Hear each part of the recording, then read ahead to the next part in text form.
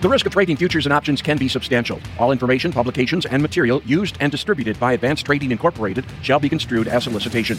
ATI does not maintain an independent research department as defined in CFTC Regulation 1.71. Information obtained from third-party sources is believed to be reliable, but its accuracy is not guaranteed by Advanced Trading Incorporated. Past performance is not necessarily indicative of future results.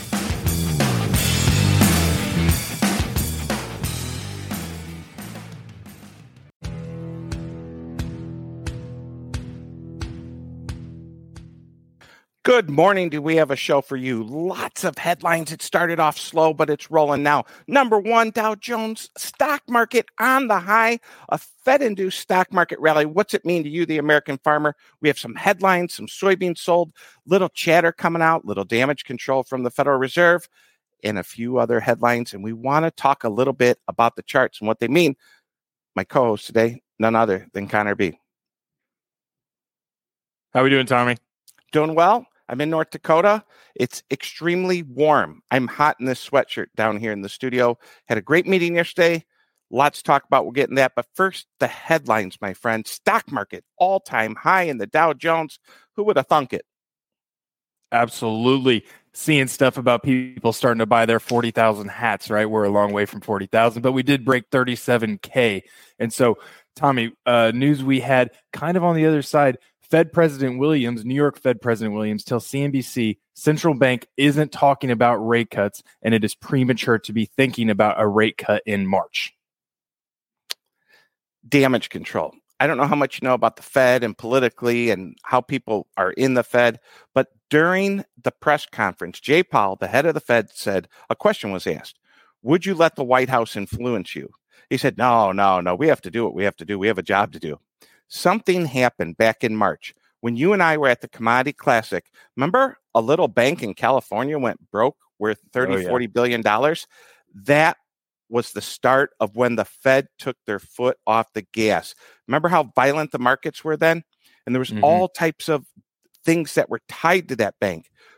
The Fed had raised rates. It actually started hurting banks. They quietly let off the gas. There's some out there saying this is a Biden pivot is what they call it. And if it wasn't this president, it would be another president doing this because there's an election coming up. And we're going to keep talking about that. With an election coming up, do they want commodity prices high or low? I'd say low. Do they want interest rates high or low? I'd say low. They want to buy votes, and they're doing it. They have that much power. Absolutely. And that's what New York Fed president, that's what he's coming and saying. He's saying, pump the brakes, right? We got a long way to go. We're not even into 2024. Let's see. We're going to wait before we start talking rate cuts. But the market, Connor, the market already has 4 quarter points. Right. Producer Joe, there it is, 3.92, 10-year yield. 5 weeks ago, this was a 5.05. We are down to a 3.92. Damage control coming out of the Fed. If I had to guess, we drift back up towards 4 to end the year. But time will tell. December 15th, after this Friday, I really feel like today, Friday, I feel like professional traders are leaving the building. We have a holiday week next week. Then we have Christmas to celebrate. Merry Christmas to all of you watching. Happy New Year. After New Year's, you know what it is? Annual pick up your day at the elevator. You remember those days, Connor? All 2nd, too well. 3rd? All right. What do we have for grains, sir? Yes, sir. First off, we got another sale, 4.9 million bushel to China soybeans and 16.5 million bushels sold to unknown destinations. Good to see, as always. Other thing we got in grain news headlines, I put this up early this morning. Article Reuters came out with Biden post to deliver win for ethanol makers on SAF credits, right? There's a buzzword, Tommy, SAF, sustainable aviation fuel. But here we go. Something we just saw. We got a little more color on it. They just wrote it about it. Backs ethanol industry on low emission aviation fuel tax credits. What does this mean? It is a good sign, right? We are building demand for ethanol. There is an avenue that we could see to where we could see SAF in there. What I don't want to get ahead of myself on is we have a long way to go to what that rhetoric says, right? We have a long way. They have not defined what the feedstock is. There is still an avenue where they say, yeah, we like SAF, but we're not going to include corn, soybeans in that, right? We need to, we're going to see what the White House does. It's a good headline. It's good to see. We got a long way to go before we see ethanol in jet planes. More good news. At my meeting last night, The one of the buyers from, I believe it's Green Plains up there in Spiritwood, North Dakota, she said they need 50 million bushels of soybeans.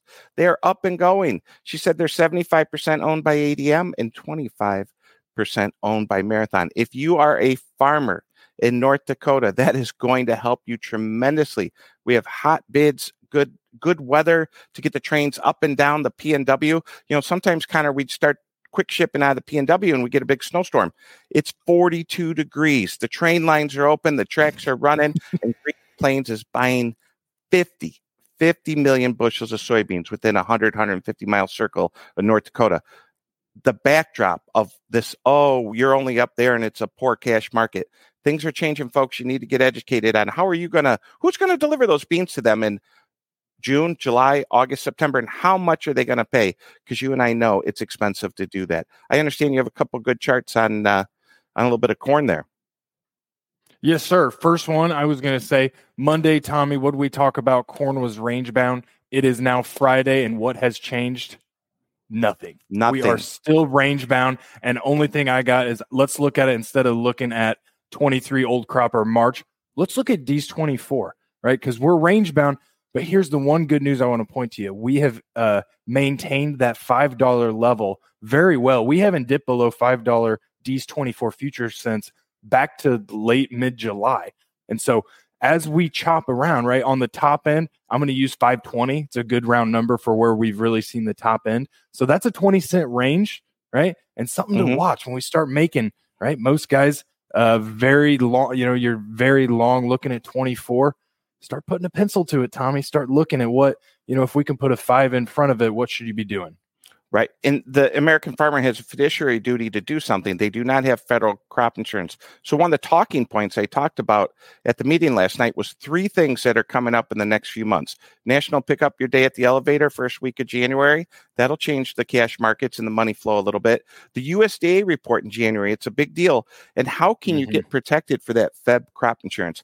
We personally think that a March or May short-dated option would do someone very good. And this is why at least it may not move, right? With volatility that low, but this group of people up here, Connor, they are really long bushels. I'll tell you a story. I drove for a mile straight yesterday down Route 200 here in North Dakota, and there was corn on the left and the right of me, unharvested.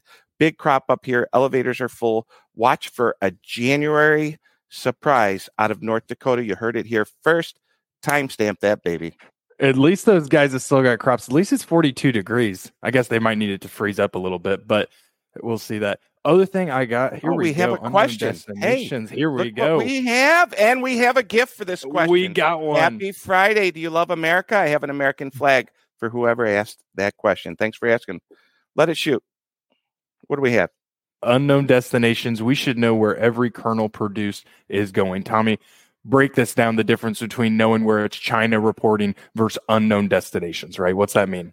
It's kind of like giving your kids money. You know someone took it, but you're not sure which kid spent it. In the end, China is the master of playing games and a master manipulator and a card player. It must be really nice to be able to buy grain and then decide you don't need it because South America grew a big crop. That's my explanation. Right. I like it a lot more. As we said the other day on the show, I like it a lot better when the boat gets loaded and ships to China, not the flash headlines. Great question. Thank you for asking that. And that's why our research guys, we're going to look at sales. They look at unshipped sales and what's actually moved too, right? They all factor into it. I like looking at the flash sales, but at the end of the day, it's really just reporting. We're not, unless we see, unless this wheat story, and that's a good thing to bring up on this chart, right? They're fun to talk about looking at the flash sales. Here's something that's fun to talk about. For the first time in around 30 years, with China buying the soft red winter wheat, right? It's going to overtake hard red winter wheat in exports for the first time in 30 years, right? Awesome story. A little bit it's going to happen because our HRW exports have been pretty terrible, but we'll see where that goes moving forward. So fun to look at. I always like different when we see things like this in the market. Real quick tidbit up here in North Dakota, piles of hard red spring wheat, the contract we trade at the Minneapolis Grain Exchange, poor cash market. We'll see if that changes. Let's talk about whoever asked that question. Thank you. Email us at info@ ATIPromedia.com, or of course you can call us at 1-855-737-FARM to claim your American flag. This thing is a beauty. It's a $30 flag. I should ask myself a question so I can get a flag. It's that beautiful. Connor, I talked to the people last night at the meeting, and I told them one simple thing. Futures and options are very scary, and not selling grain is very scary too. But we're here every day at 9 a.m. to deliver the information, and we're going to keep doing it live at 9. I think we're doing the best we can with what we have. My favorite part of doing this is working with you and the others and everyone involved in this, but I love how the headlines come out. I love driving to work and saying, we're going to tell people what happened today, not what happened yesterday. Producer Absolutely. Joe, Connor, great week. Finish it up. Joe, I am like 4 feet from my mouse. You're going to have to roll your favorite sister-in-law. Connor, anything else you want to say? No. Great show. Good week, Tommy. Let's do it again next week. See you, everyone.